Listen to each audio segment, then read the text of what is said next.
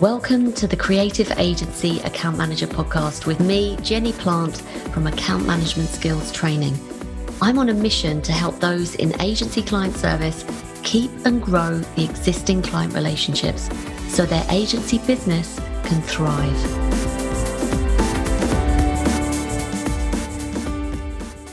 Did you know that the average click-through rate for a Facebook ad is 1.61%?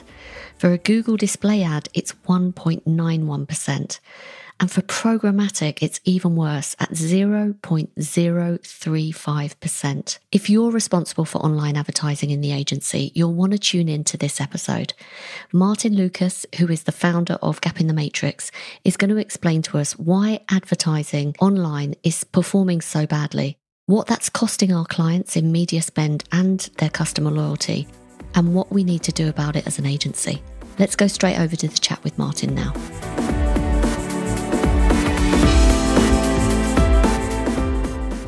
So today I'm thrilled to have on the show Martin Lucas. Martin calls himself a mathematical psychologist, which we're going to dive into a little bit more, but he's the founder of a company called Gap in the Matrix, and they specialise in cognitive data science.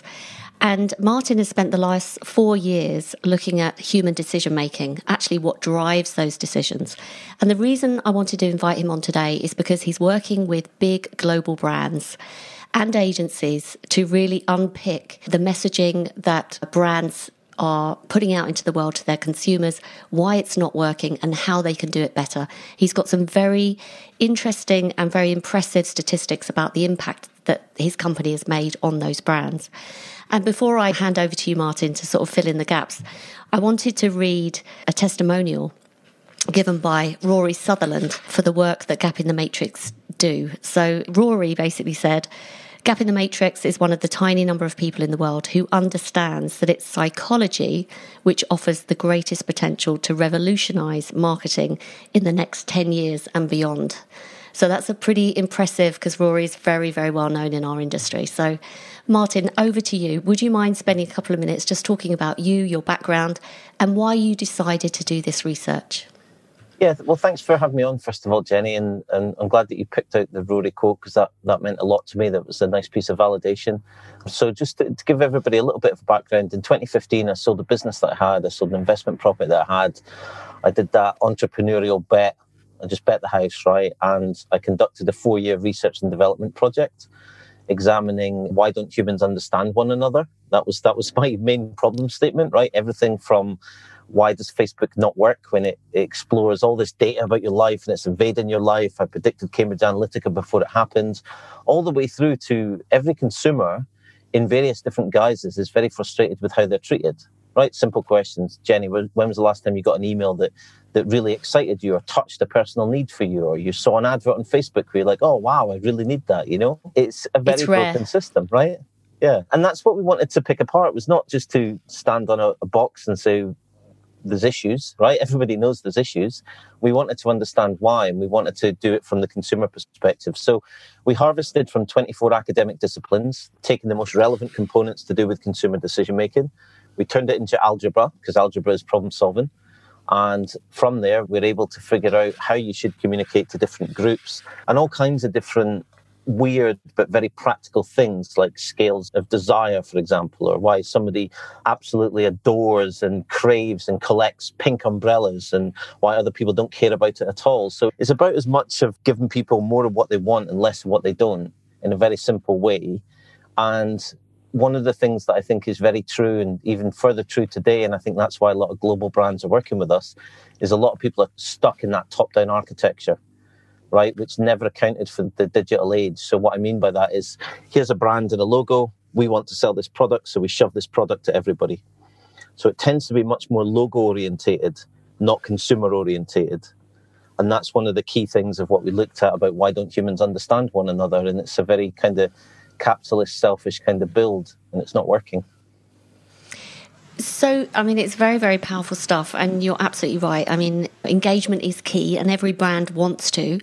But this model obviously needs some work. So can you share with us, because I know that you were talking about statistics of click-through rates or engagement rates. Tell me a bit about those findings from your analysis. Yeah, I mean, this is a key anchor that we use in a lot of situations with agencies, brands, sales, and our own sales activity, our own marketing activity. So it's as true in 2015 as it was in 2021. The average click-through rate on Facebook is 1.61%. On Google display ads, it's 1.91%. On programmatic, which I call stalker ads, it's 0.035%. If you just combine three of those things together, which are just three minor parts of a much larger ecosystem of advertising and marketing, that's $265 billion worth of ads that don't get interacted with. And it's 4.82 trillion ads being sent out to consumers, where it's not just consumers don't like them, it's actually costing people loyalty and actually pushing people away from brands. Because you could love a brand. That's how it works within the brain. Like you have a predilection for, I like, or Jenny, give me a brand that you love. Like if you're going out shopping, what's a brand that you love? Okay, so I'm into Trini makeup. Okay. And Trini makeup, do you like every product that they do? Or is it just foundation? Is it face masks? Like what comes to mind? Interesting. I like their eye products, their eyeshadows and lipstick, actually. And they have a cheek to lip. Right, cool. So what happens is that we assume, and this is me talking about the architecture in most brands, we assume that because you're interested in this brand, we can show you this product, right? And that's what often happens, is that because you've got an interest in it, we'll just show you a advert. What your brain does in a microsecond, 98% of your decisions are unconscious, right? That's your database of life and experience, right? What your brain does in a microsecond says, do we like that brand? Yes or no? Yes, we do. Oh, but it's not for the type of product that we like. And then we're going to reject it. So even though you should be engaging with the Trini products, you don't because of what they show you. And that's how the brain optimizes what to do in any given moment. And that's like the microsecond of decision making. Wow, it's so true, because actually for a mascara, for example, I don't know why this has all become about me, but I would go to MAC, which is a completely different brand. Right. So tell me more about that 98% of what's driving our decisions. Right, so we humans are chemically driven creatures, right? So let's do a really quick download of, we're going to do neuroscience, neurobiology, and the psychology of meaning in the quickest way without it being all those things that I made it sound like scientifically BS, right? And I try to avoid any kind of BS with it, because that was one of the things that I knew in 2015. You can't come to market talking about emotions and psychology and stuff. You have to give in data-driven outcomes, right? So here's the data of decision making. 95% of all of our decisions are based on emotions. Decisions only become conscious in only 2% of the things that we experience. So we make 35,000 decisions a day. Most of them are unconscious. I'm not in the mood. I've already eaten. I don't like that. Or I like Trini, but it's the wrong type of stuff for me, right? Like all of that happens is the unconscious. The conscious ones are the 2%, which is your emotional gains, right? And the reason why humans are so driven by emotions, and we deal with 108 different types of emotions, we're so driven by emotions because emotions connect into the reward center in our brain. So we've all got a friend who thinks way, way, way too positively, right? Like they're positive all the time. And most of the time it's great, but sometimes you just ease up, right? And then you've got a friend that's stuck thinking negatively. The glass is half empty all the time, right? Both of those people are getting the same chemical treatment within the brain, right? So it's not about whether the unhappy person is having a good life and the happy person's having a good life, right? They've both got an architecture in their brain to get chemicals based on feeling good and feeling bad. And that's the system of how it operates. So that's what we humans are looking for. The reason that we're so driven by emotions is that emotion gives us chemical releases, and it's perfectly natural. It's nature for us to be chemical kind of balanced machines, right? This is fascinating. I mean, I kind of want to know how you got all of this data. The statistics that you just shared a moment ago, before you just said that data was 1.61%, 1.91%. How did you actually find out that? Because you said that you're a mathematical psychologist, which I don't know 100% what that means, but is it crunching those numbers? And how do you access that type of number? Yeah, so mathematical psychology is a specialism within psychology, and it's actually a research capability. And luckily enough for me, it was built about decision making. So obviously when I discovered it for my purposes, I was like, jackpot, this is exactly it, right? And basically, it's not just a pure psychology field, it is actually research. So it gives you the capabilities to go and research in different dimensions and things, right? Combined with that, and I've got a very unusual skill for algebra. So I can connect lots of disparate dots and stuff and do it in quite a fast way. I wanted to train myself to make it more accurate. So how did I find those stats? A lot of hard work and perseverance. We spent 6 months hacking the Facebook advertising system. So we could figure out the back end of the number of adverts versus their cost versus Facebook's profit versus what people are spending money on. And then that got us into what larger brands were doing. And then, it's all just been a very progressive, iterative thing, which is why I gave up 4 years of my life, 2 years to do the build and 2 years to do all the case study and testing and stuff, And that included as well, because it's not just about data or data architecture or thinking or anything like that. I spent time with 65 different agencies around the world. And what I was trying to figure out was, what don't they know? What is the thinking model taught to marketeers and advertisers?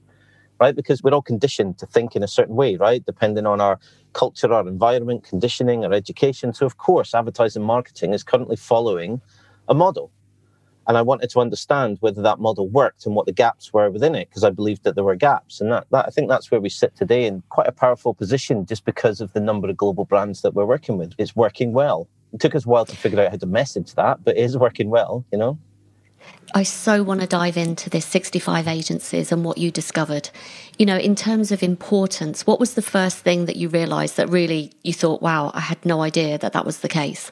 Because you've actually referred to it as a house of cards and the broken model. So I want to dive into that. Tell me more about the research specifically around how agencies are working. What I found is that you've got a system that's very much generated by the whim. The whim of the CMO, the whim of the creative director, just the whim of people, right? And I don't mean to call it the creative director. I'm not criticizing individual roles. I'm just saying in the agency model, you've got a lot of whim activity. And just today, I had to climb one of my business partners off a shelf of anger because we're doing some analysis for a global business, right? And we're looking at the research that they've done, and it's a combination of survey data and sentiment research, right? And this is quite common for any brand, any agency. But what you end up with is a partial truth, and then you look at, so we've got 16 different decks from this client because we're at the research stage, right? And the first deck has an assumption within it. The next deck takes that assumption and says, customers want this likely because, and the likely because is based on the assumption. And then the decks progress and progress, and by the time you get to the sixth deck, this is now a truth. And their entire system is now being anchored around this truth, which was never actually true in the first place. Okay, so some people listening to this, because there's a lot of creative agencies that tune in, they'll say, but hold on a sec, when we develop concepts and ideas, a lot of it is based on research. We do, focus groups, we do observation techniques to see how people react. So a lot of kind of work goes in behind the scenes. So tell me what you discovered about that part of the way that the creative agency works. So what we found is not creative agencies just, right, but looking at global brands and things as well. There was one example where they'd bought all the gear and got the testing done via the creative agency, actually, where they, you put on the headgear and you measure the customer's emotional reaction to the advert, right? And they got all positives, but they didn't get sales when the car was launched. And what we've pointed out to them is that triggering an emotion within somebody is not a decision, it's not relevance, it's just triggering an emotion in that moment. So the point about this is that when you look at market research, one of the world's largest advertising agencies, their chairman, told me that he had a doubt about market research, and he went out and recruited 4 people and got a budget to recruit those 4 people, really just to find out, was their market research valid, or was it just coming from a library and then an assumption? And he found out it was coming from a library and an assumption. And that's not me saying that. That's like the chairman of one of the largest advertising groups. And I found consistent evidence of things like that. So it's not really criticizing the creative agency model. It's more criticizing the fact that if research is not based on why the consumer buys, then you're into a problem. And then in turn, that got us into modeling how different industries actually operate. So, for example, we know in the automotive space, the vast majority of automotive companies are caught in a model of car, metal, engine. Right? Think about every TV advert, car, metal, engine. Then once in a while, price, car, metal, engine, price, right? That's your consistent model. That's not why people buy cars. Hold on. When you say car, model, price, yeah. When you see a car advert, for example, it's very sort of emotionally led in the fact that someone's speeding along and the wind's blowing through your hair, kind of for want of a better term. But just describe to me what you mean by this bit about model, metal, Well, you've kind of nailed it, really, right? Most car adverts and campaigns are driven around somebody driving the car, right? The speed of that car and the price of that car, right? So basically, Gotcha. It's the look and feel and how somebody uses that car, right? And it works on the basis, when was the last time you sat in a car, Jenny, and were like, oh my God, I feel so exhilarated because I'm sitting in my car, right? Never. Right. Especially my car. Right. So what you've got is a model where people are trying to drive emotion, but emotion is not decision-making. Emotion is a byproduct that either triggers engagement or happens because of it. Whereas if you look at, as an example, when we've done car launches, the most recent car launch we did, we had 453 actionable insights split up by various different buyer types, right? And I'll give you two really key pieces of insight that break this car metal engine model. Number one is that the car is second only into some first behind the bedroom for what you would term as the psychological layer, right? So if you think about your bedroom, generally you share it with another, sometimes people don't, whatever, right? And the car, you might share with family and others, but generally it's a space that you get to yourself. You can blare your music, you can throw your rubbish on the ground, or you can be really OCD and put it into a bin and you just organize it the way you want, right? So it's very private. It's a closed door space, very similar to the bedroom. So the reasons and things that we want from a car run a lot deeper. And we've won a lot of business by saying to people that for some people, the main reason they buy a car is the cup holder, right? It's not the only reason, but knowing they've got a cup holder because they're busy doing conference calls to and from work all the time, they need a place to put their coffee. If you don't put that in the experience, they're less likely to do it, right? So that's one version of it. Number two, we did a recent piece of work where we're looking at 27 European markets for a brand. And in one of the markets, we identified that 67% of females, if they don't get an affirmation that they can do parallel parking, they're not going to consider that car, right? And that's got nothing to do with the car, the size of the car, or anything like that. And the reason for that is that cars are designed by men. And women generally tend to be slightly shorter than men, right? So parallel parking is a thing that bothers a significant amount of women. So if they can't get affirmation of it, they're not going to feel as secure and they're not going to consider your car. If you don't mention the cup holder or the parallel parking, people are just left to their own devices.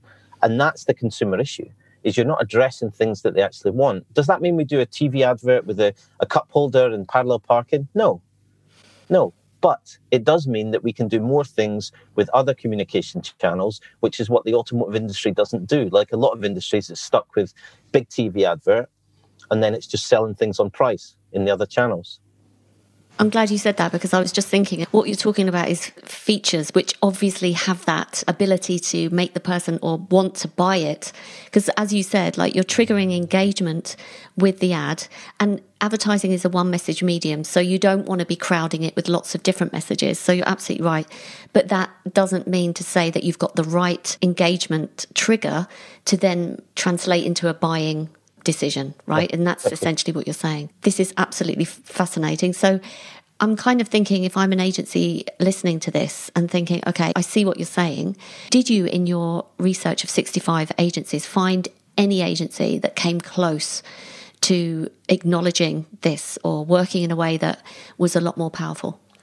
Well, I mean, my work with Rory Sutherland was obviously quite key, right? Because I was attracted to him. I saw him talk at an event, right? And I didn't come from the industry. I came from the algebra world, right? And he stood up on stage and talked about why Uber won based on human control. And I'd written the same paper about this. So I went up to this chap that I didn't know, and that's how I ended up meeting him. And then we just ran with our relationship from there. Up until that point, I didn't know about Ogilvy Change, actually. And I found Ogilvy Change was before Ogilvy did its reorganization. I thought that they were moving towards that kind of capability because they had more of the behavioral science and the behavioral economics component of it. But in a general sense, I think that, to be super clear, I'm not criticizing particularly the creative agency or the advertising agency model. We're more coming from, when I think about what we do with agencies, is we're giving them more accurate, truth-based consumer knowledge, right? So that they can then create based on that truth. That's that difference, that we're giving actionable, truth-based knowledge of the consumer. I heard you interviewed in other podcasts, Martin, and you mentioned the way that agencies used to work. Can you tell us a bit about that? Yeah, it's my favourite thing, actually. It's amazing that you brought that up. So, of course, you're trying to find out, over the years, I've been trying to find out how does thinking work in a consumer context, right? What made advertising great? What's made it more challenging? How much has the digital world affected it, right? And one of the coolest things that I found was that the golden age of advertising from the 30s to the 50s, market research was done by an employee inside the agency, and they were a psychologist. So market research was based on that deep truth, and it was based on focusing on the boss of the operation, which I still believe is the case, is the female. And I think that the more that the advertising marketing world has specialized, it's over-specialized. So again, a different chairman from a different advertising group, but still one of the big houses, said to me that they felt the biggest issue is when they separated media and advertising. Because once they did that, they lost the connection to be able to control how to communicate to people at the right moment and the part that sits around it as well. So I think that the golden age of advertising's got a really positive component to it. And why did they fire the psychologists? It was actually when, in the 50s, the advertising body said, you've got to stop saying that smoking's good for you because we now know it isn't. In that classic way, business world overreacted and got rid of its market research, got rid of its psychologists. And then we began this path towards the more specialized capability of research that isn't inside the agency. So sometimes this capitalism efficiency can end up costing us what made us good in the first place, in my opinion. So nowadays, because a lot of advertising is online and everything's trackable, isn't it? Tell me what your research kind of uncovered about how we are measuring the success. Because, many agencies do have their measures in place to see what's working, what's not. And then, maybe they do split testing or optimization as they go.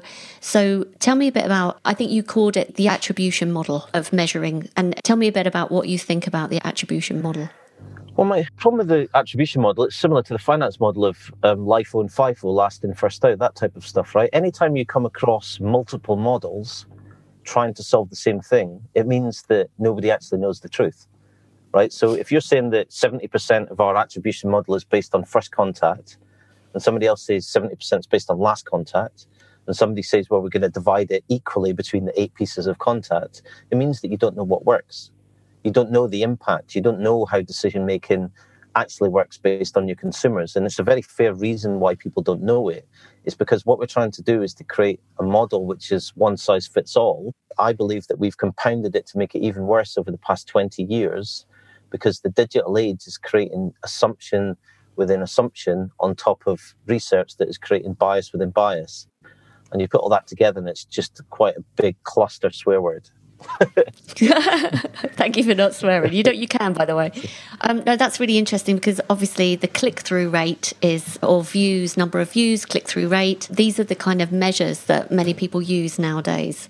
So would you say that that's not an indicator? Like, what's your thoughts on that? I mean, if someone clicks on an ad and then clicks through to the page, is that an indication of a buying signal? I believe it is an indication of a buying signal. It's just not an absolute. So what you've got at the moment is Facebook salespeople are literally trained to be, and they're out there telling all kinds of large brands, don't worry about clicks, worry about impressions, because impressions mean that people will eventually come back to you. And that is like horseshit, since you give me permission to swear. That's just not true, but it's a good sales strategy by Facebook because they're Facebook, right? So the problem that you've got today is that nobody wants to raise their hand in a very siloed, blame-free society and say, I look after this particular silo and I don't think that this silo works. The architecture of it all, if you think about human behavior, there's in the world of psychology and the world of behavioral science and the world of human science, there's a commonality. And I always look for commonalities because that's how historians do things, right? If they find after a battle, the king says this and a monk wrote about it here and a peasant that could write wrote about it, right? That's how they find out the truth. And I think the same thing applies. So humans have got 5 dimensions that make them human, right, across all these areas. And it's language, it's religion, it's music, it's art, and it's toolmaking. And what's going on in the world today is that we've started to rely too much on the toolmakers. So because the software says this, or because the data says this, or we can do this big data project, you can't think of somebody liking a page or visiting a page as an absolute. And that's what Facebook builds its lookalike audiences from. That's why programmatic falls on its butt, because it's got a 0.035% click-through rate. And what people are saying is, well, if we throw out enough stuff, for every 1,000 that we send, 3.5 people are going to click it, right? What is that actually costing you the other way around? And I think that's part of the problem. Some of the stuff that we're doing with brands away from advertising and marketing, and you could debate that this is advertising and marketing in itself, is asking questions like, what does it cost you, Armani, when you sell jeans stacked high as the rafters on a plain plastic table in Costco? What does that cost you when Armani customers actually see that? Or selling tracksuits in JD Sports. We wrote a paper about this. It's known as thin slicing. And what it basically means is that you thin slice away somebody's perception of you so that it changes. And the Costco one was a personal one for me. As my wife jokes, I had like a little toddler tantrum about it. I was slamming these jeans up and down in a Costco. And I've gone from being a loyal Armani customer, and I don't think I'm a snob. I certainly didn't grow up as a snob. But I've never bought an Armani product since because it just diminished the value, you know? Your perception of the brand. Right. Do you separate, because there are some agencies that focus on brand strategy and really sort of that higher level, what is the meaning of this brand? What's it bringing out? And there's other agencies that focus more on the execution of the messages and the maybe more promotional side of advertising. So do you see any difference, or are you seeing the same problems occurring for both? I think brand strategy as a general rule has got a little bit stuck in its ways because the world has been overtaken by performance marketing. So everybody's looking for number-based stuff. And I think, and I've done this with brand strategy people as agencies, I've said that the time for them to look at branding is performance branding, right? If you understand what that brand means, what sits underneath that, what its products means, why people buy it, who's interested in it, all the kind of stuff that sits around it, right? So what branding agencies should be doing is the top-down architecture that says, okay, Facebook advertisers, okay, creative, okay, TV, okay, mass media, whatever you are, right? I want you to have the space to do your creative work, but I want you to follow these rules, right? And that could be language, not storytelling structure, but certainly the essence of the story, right? And guess what happens if you do performance branding? The consumer gets continuity in all of those channels. And that's one of the things where, you know, we get well paid for what we do and we work with global brands, so I'm not complaining about it. But there are times, pretty much every other day, where I'm just like, some of the things that we do just seem so logical. Why aren't people thinking about this? But that's the structure of business, right? We're caught in silos a little bit too much. Give me an example. I think the persona stuff is probably one that comes to mind purely because we've been working on it today, where you're looking at these personas and you're like, this is not why people buy. Right? If you're going to buy an engagement ring, it's got to be wrapped into either an emotional gain in a story, either an ego-led reason that you're actually doing it and how you want to be seen, or how you want to be treated with the loved one, right? So it's kind of, we call it behavioral elastic, right? So how much meaning does your purchasing go into? In this case, we're talking about an engagement ring, right? So do you want to just impress the person that you're asking? Do you actually want to impress yourself, which is really common on the ego side? Or are you trying to impress your wider group of friends by that engagement, right? And nothing is as pure as putting people in each of these boxes. That's the thing. It's all what we call the scales of self, right? So desire, loyalty, categorization, preferences, all of that depends on the person, their moment. We did a campaign over Christmas where we did CRM based on the weather, right? So when the wind was above a certain level, we sent a message to people in Scotland about a winter jacket, and we sold out. This is a $1 billion brand in the UK, and they sold out their stock, right? Because we made it about the real life, what we call the 2D architecture. What's going on in somebody's life? Why are they doing it? If you understand all of those scales, I think I've gone off a bit piste from what you asked me, but no, you know, it's fine. It's like it's fine. It's good. The thing for me is like, if you're trying to take a brand and come up with one advert that serves everybody, then you're wasting your time. And if you've got the opportunity, and let's just do the basic domestic TV, right? ITV has always had the opportunity for you to do localized advertising. And we just worked with one of the global top 5 entertainment brands, and they do a lot of children's toys, right? And one of the things that we did was code it all together so we could see which were the characters that people were interested in based on different regions in the UK, right? So it means that when they do their adverts, including TV, they lead with the products that the regions are most interested to, because that's how you trigger attention and get the person looking at it. And that's your job done. That's how engagement works. It's not about the story and the feelings of the brand. It's like, show me something that's relevant to me, do it really quickly, then you can trigger my emotion, because now you've got my emotion to purchase. Unlike when we were talking about the car advert, just because you make me feel happy doesn't mean that I'm ever going to like your car. So it feels like quite a comprehensive approach to making sure that we are engaging with the customer. I mean, do you think people should throw out personas altogether? Yes. Yes, I would love them to. One of the most difficult things that I have is that I always try to be direct, but in a very civil kind of educational way, right? Because, babies and bathwaters and all that kind of stuff. But personas is really difficult. Like, if a business is architected, most of its stuff around personas. And here's my biggest issue with personas. Dave is 35. He's got an income of 38K. He likes Coventry Football Club. He's a big Doctor Who fan. And he spends lots of time on Instagram, right? That's a persona that we came across last week, right? And that's describing an individual. And when you do that, anyone that then works on that, it's overprescribed and it doesn't make any sense and it doesn't relate to what you're trying to sell them.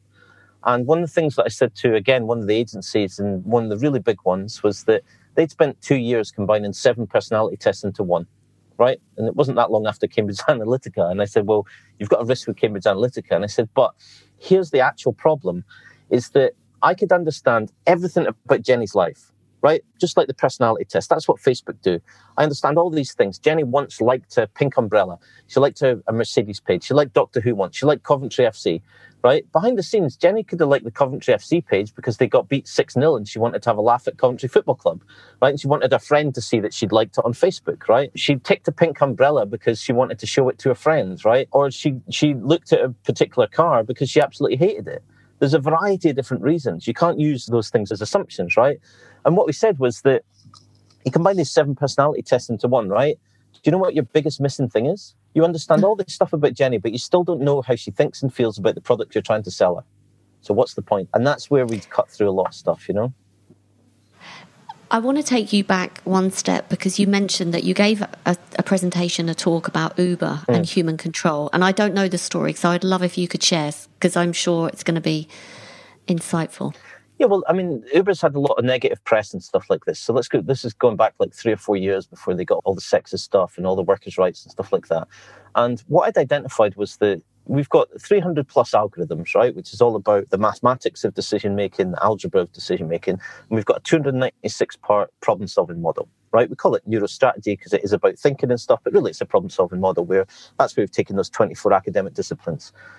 The number one thing, the thing that it opens with, which is such a simple but deep question, is what problem are you trying to solve, right? Such a simple question. Like everything is solving a problem. A pink umbrella is not necessarily just because it's raining. A pink umbrella is because you want to look cool on your way to work. You want to stand out in the streets of London, for example, right? I don't have a pink umbrella, but I've got an umbrella that makes me stand out because I'm a show off, right? That's it. That's why I like umbrellas. I don't think I've actually ever erected an umbrella, no matter how hard it's raining. I don't even know if that's the right word. I don't think we talk about erecting umbrellas. You see what I mean? Because I buy it because I'm a dandy and I want to show off with the umbrella. But I've lost my school of thought. What are we talking about? Oh, Uber. No, sorry. So what problem do you solve? This is the beauty of what Uber did. Pre-Uber, Jenny and I are sitting in a pub, right? And we're supposed to be going for dinner. Jenny gives me a slightly dirty look and I'm like, oh God, I'm sorry, I'll call them again. I call them again. Taxi company, be there in 5 minutes. It's like ordering a pizza, right? I'll be there in 5 minutes, come off the phone. Jenny's scowling at me a little bit and I feel bad, even though what can I do? I can't control the taxi, right? But I start to get bothered because I don't like being late for things, even though it's just a restaurant, right? What Uber did, Marty and Jenny's sitting in exactly the same place and I hold up my phone and I'm like, look, Jenny, it's 2 minutes away. Do you want to do a shot? And Jenny laughs and goes, okay, let's do a shot, right? Because now we've got human control. The problem that Uber solved was one of human control. We went from being frustrated and not feeling in control, even though it's just a taxi. What I said was very fair. The frustration, didn't know when it was coming, didn't feel in control. You feel paranoid. Like how many times do you go to almost call the taxi when you're waiting for the 6 a.m. one to go on your 2-week summer holiday? You know what I mean? These are real things. And Uber solved the human control capability. What they marketed on was the cheapness of it and the cost of it. But actually, what the problem they solved was taking an existing market and they just did it with more human control. Amazing. Yeah. I hadn't even thought of it like that. And actually now, that sort of technology of tracking how far something is away from you is actually becoming more mainstream, isn't it? In different kind of instances. So I'm just wondering, tell me a bit about who you're helping now. Like you mentioned global brands, but, which sounds really impressive, but why were they attracted to you? I think the main thing is that we're giving them answers to questions that, each of the individuals, particularly senior personnel, are frustrated about, because their personnel or their suppliers are giving them things that they know is not quite right, but they don't know why. And we can answer those difficult why questions. Why does our customer buy? We've even got an algorithm called the Science of Cool that uses object mathematics, which sounds fancy, and it's the basis of psychoanalysis and therapy. It's the Freud method. And we've adapted that and said, right, what's all the dimensions about that pink umbrella? Right? Martin's not interested in the pink umbrella, but we now know that he will never open an umbrella. He wants a dandy type of umbrella with a little wooden monkey head on top, which is the one that I do have, right? Right? We find out all those dimensions about what that object means to people, and that's how we know how to communicate to different groups, because the meaning is not just the physical product, it's the psychology, it's what it means to people. It could be an impulse product. We've got the mathematics of impulse, which fascinates me. Like, the average person in the UK spends £81 a week on impulse shopping, right? And that means that the average person is going to spend that money on Korean takeaway, on McDonald's, on a pink umbrella, or 6 pairs of Armani jeans based on Costco.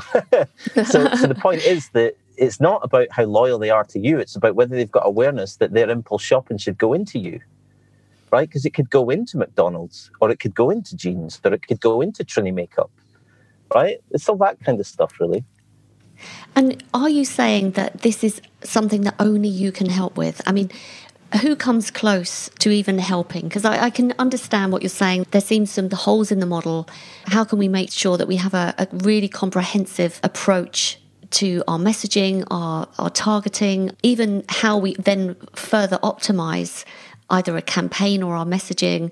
And how do clients make decisions about what they're going to go with and what they don't, if we're kind of looking back at the market research and even questioning whether the right insight went into the development of any kind of messaging? So who have you come across, or what have you come across that even comes close to doing this? We haven't found anything where anyone's architected decision-making or combined a bunch of different disciplines to understand that, right? So we do know that and believe that we're in a very strong, unique position. You've obviously got a lot of people that do specialisms on e-commerce, on optimization and things like that. They tend to be more digital focused, and we work with some of them because it helps improve the function. But again, what we're giving them is here's the communication, here's the data, here's the strategy to actually use, and then they can do the technical tool making component of it. So I do say that, like, completely honestly, that I've been hunting for years to make sure that I'm not just tricking myself, right? But now we're starting to see that tipping point of the large brands. I think we've got the proof that it's only us that can do it. It's just a question of getting the word out, I think. I mean, I know that from what we've discussed in the past, pushing on an open door here, because a lot of brands have been inviting you in and seeking you out. So I'm sure this is just the tip of the iceberg to how popular this service is. But can you share some examples of some of the results you've had so far? Yeah, so if I was to run you through, so at the moment we've got 2 global automotives. One's a car launch and one's like an entire region re-strategization. One of the US's top retailers, one of the US's top bridal retailers, a lot of global companies like that. I'd love to have more fashion, because that's why I started all of this in the first place, because that's what I'd love to do. But our mean average across 56 case studies, so big brands and things, is average saving of 18 to 26% on advertising and efficiencies, because if you know what people want when they want it, you also know when not to bother them. So that's a big savings thing. Profit growth of 3 to 21%. So 3% for a $1 billion company was 62 million, right? So 3% is significant. And then metrics, we average 70 to 120% above industry for like open rates, click-through rates, that kind of stuff. Wow, that's pretty impressive. And just explain, Martin, at what point brands tend to invite you in? One of 2 ways. What we've done is that we're obviously, like everybody, looking for long-term partners and stuff. And if we implement our Matrix software, that puts us right in the middle of being able to help them with a little bit of everything, right? And a little bit of automation. But we do it an immediate paid test, because a lot of people are frustrated with having to sign up for something. They don't know whether it works or not, right? And we're fighting against that by saying, well, let's just do an initial paid test and things like that as well. And we find that works super well for us as a point of engagement, And do you equally work just as well with agencies? Because obviously agencies are the conduit to working on several brands or, multiple brands.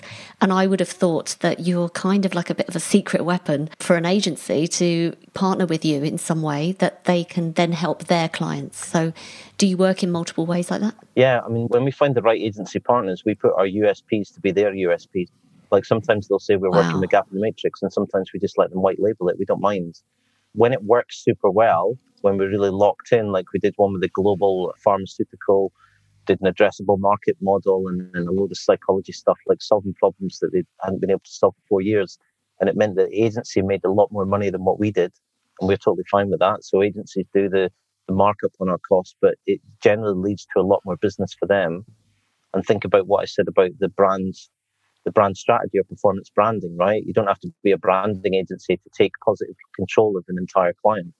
And that's what we do, is just do the little segments with it. So our testing becomes their testing. So it tends to work quite well, but the agency world is a little bit of shaky ground. So I find it's kind of based on trust. So if somebody shows us a little bit of leg and we do that in return and it works out well, then we build a proper partnership. And if we don't, then we don't. We've got a rule inside myself and my two business partners that we don't work on back money.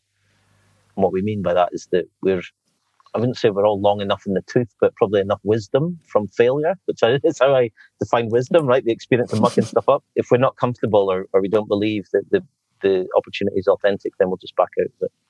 I totally understand that. Yeah, having people that are aligned with your values is so key to business, I think, especially nowadays. Tell me, if there's an agency listening thinking, well, I've got both B2B brands that I'm working with and B2C. As you said, 95% of decision making is emotional. Would you say that you work with both either and it works the same? Yeah, it works. I mean, we do have more on the B2C side, right? And that's deliberately part of our strategy. But my three previous businesses have all been B2B. We've deliberately designed our model, particularly the 296-part problem solving, to be about B2B as well. So at the moment, we are doing some account-based marketing, a lot of lead generation stuff, a lot of sales meets marketing type activity for B2B. So it's a very open door. It just depends what type of B2B it is. Okay, perfect. And as you said before, I think that, people can invite you in as early as product idea stage, right? To make sure that their strategy is solid from the beginning. Yeah, we've got on our board is Noelle Dye, and Noelle is pretty much the godmother of design thinking. Like, she invented it, but it's never been a field that's been credited to a person. But she's done so many innovation projects, and she's just got a beautiful mind. Somebody that just knows so much but can say things in such a succinct way. And she invented the Swiffer for P&G, which is a $500 million a year product. And so we've got that range and capability about pre-design. And the reason why we created Science of Cool, which is an offshoot of the algebra we built, is called irrational mathematics. And the Science of Cool actually allows you to know, don't create this product, because you might be able to sell it, but it's actually going to be really low and profitable, and it's going to push other people away. So if you think about some of your favorite fashion brands, how often do they just have some really dross stuff? And the average for a retailer, based on RRP, they should be selling for 83% average, right? That's how the profit's driven.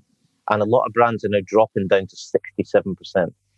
So you know how it feels like there's a sale on all the time? Mm-hmm. That's starting to manifest itself in people's bottom line. So actually knowing what to produce and what not to produce is obviously a very, very powerful thing, because we're moving into more of a profit-driven world rather than just a revenue-driven one, I think. On that point, you mentioned a couple of times he psychology and she psychology. Yeah. Can you explain a little bit about that? Because I think it's a fascinating sort of interpretation of how you've seen the changes over the last few years. Yeah, so just to give a bit of background, we've looked at every variable that affects how people think, right? And a lot of this is unconscious, right? So we've done the culture of every country in the world, right? So there's one of the variables about how people think. So the reason why British people, for non-British people, are difficult to deal with is that we've got a really high individualism score, and we actually map very similar to the United States. However, consciously, we think that we're conservative and we say that we're conservative, but our actions don't match what we say. And this is why people find it difficult to deal with British people, right? That's one example of these conditions that we're not aware of. Why would we know that, right? And the he versus she psychology is very much a big brand issue. So we're not talking about gender, we're talking about a thinking model. Right? And he psychology is defined as lacking emotion, tends to be quite practical, tends to be quite numbers focused, right? She psychology, again, a thinking model, not just a gender. She psychology is more emotional intelligence, the relationship between things, connecting the dots. She psychology is storytelling. It is the golden age of advertising. And yet the vast majority of brands are caught in a he psychology model, car, metal, engine, right? Practical, numbers orientated, lacks emotion, right? Until you get to the TV that makes people feel happy, even though they don't want to buy the car. So when we talk about equality in the world, she psychology is naturally more present in women, but it's not an absolute. And I'm really careful about how I say that, because previous things that I've done, I've had some negative messages from women talking about this type of stuff. And I mean it as the opportunity for how brands should be behaving as a thinking model. For women that naturally have emotional intelligence, and men, you're good storytellers. And that's what the brands should be doing. We need to go back to the past with a little bit of influence and using technology and digital in the correct ways. But it's a she psychology driven world. It always will be. We've just lost touch with that a little bit. And I think it's, a little bit too much capitalism. I'm all for money, but if you make that your most dominant object, you're not going to win. No, thank you for explaining that. I had never come across that until I heard you talk about it on another podcast. So, Martin, what needs to change now for brands? What would you advise? There's agencies listening to this thinking, oh my goodness, sounds like something that I need to know more about. But in the future, what do you think needs to change with the way that we are operating? It's about how we think about what we do. I think it's for any agency personnel to just take them back to what their dreams were. When they first started out and when they had that initial success, when it wasn't just about awards or trying to be more than what they wanted to be. I think it's about understanding your customers. And what does that actually mean? If you understand your customers, you understand their decision making, and you can learn who your customers are through language, through dialect, through accent.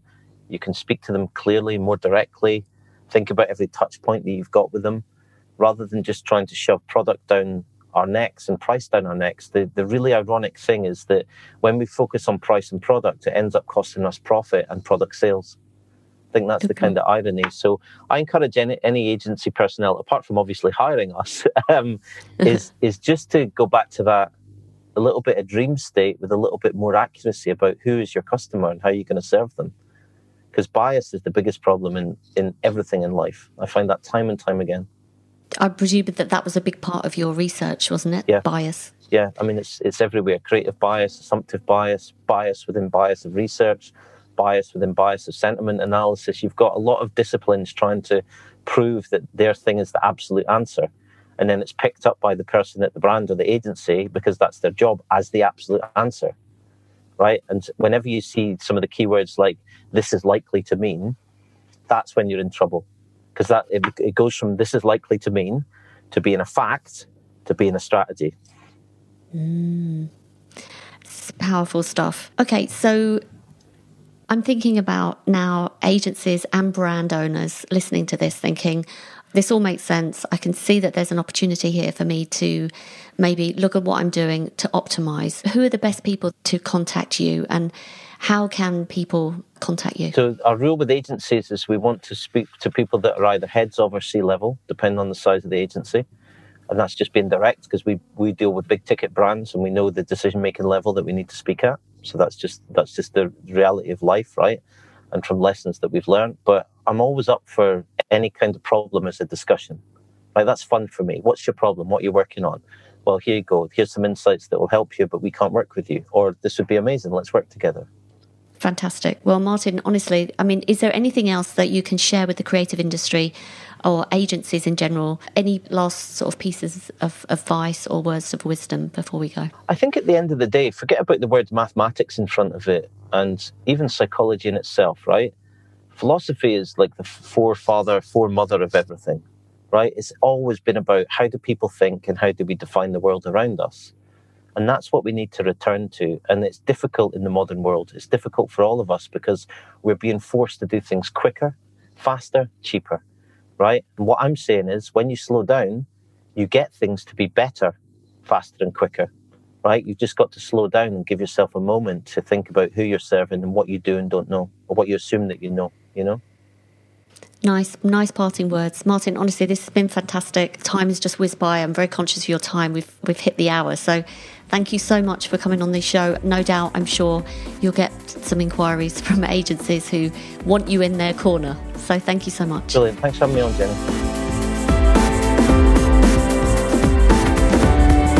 I hope you enjoyed my chat with Martin and will take advantage of his offer to help you help your clients.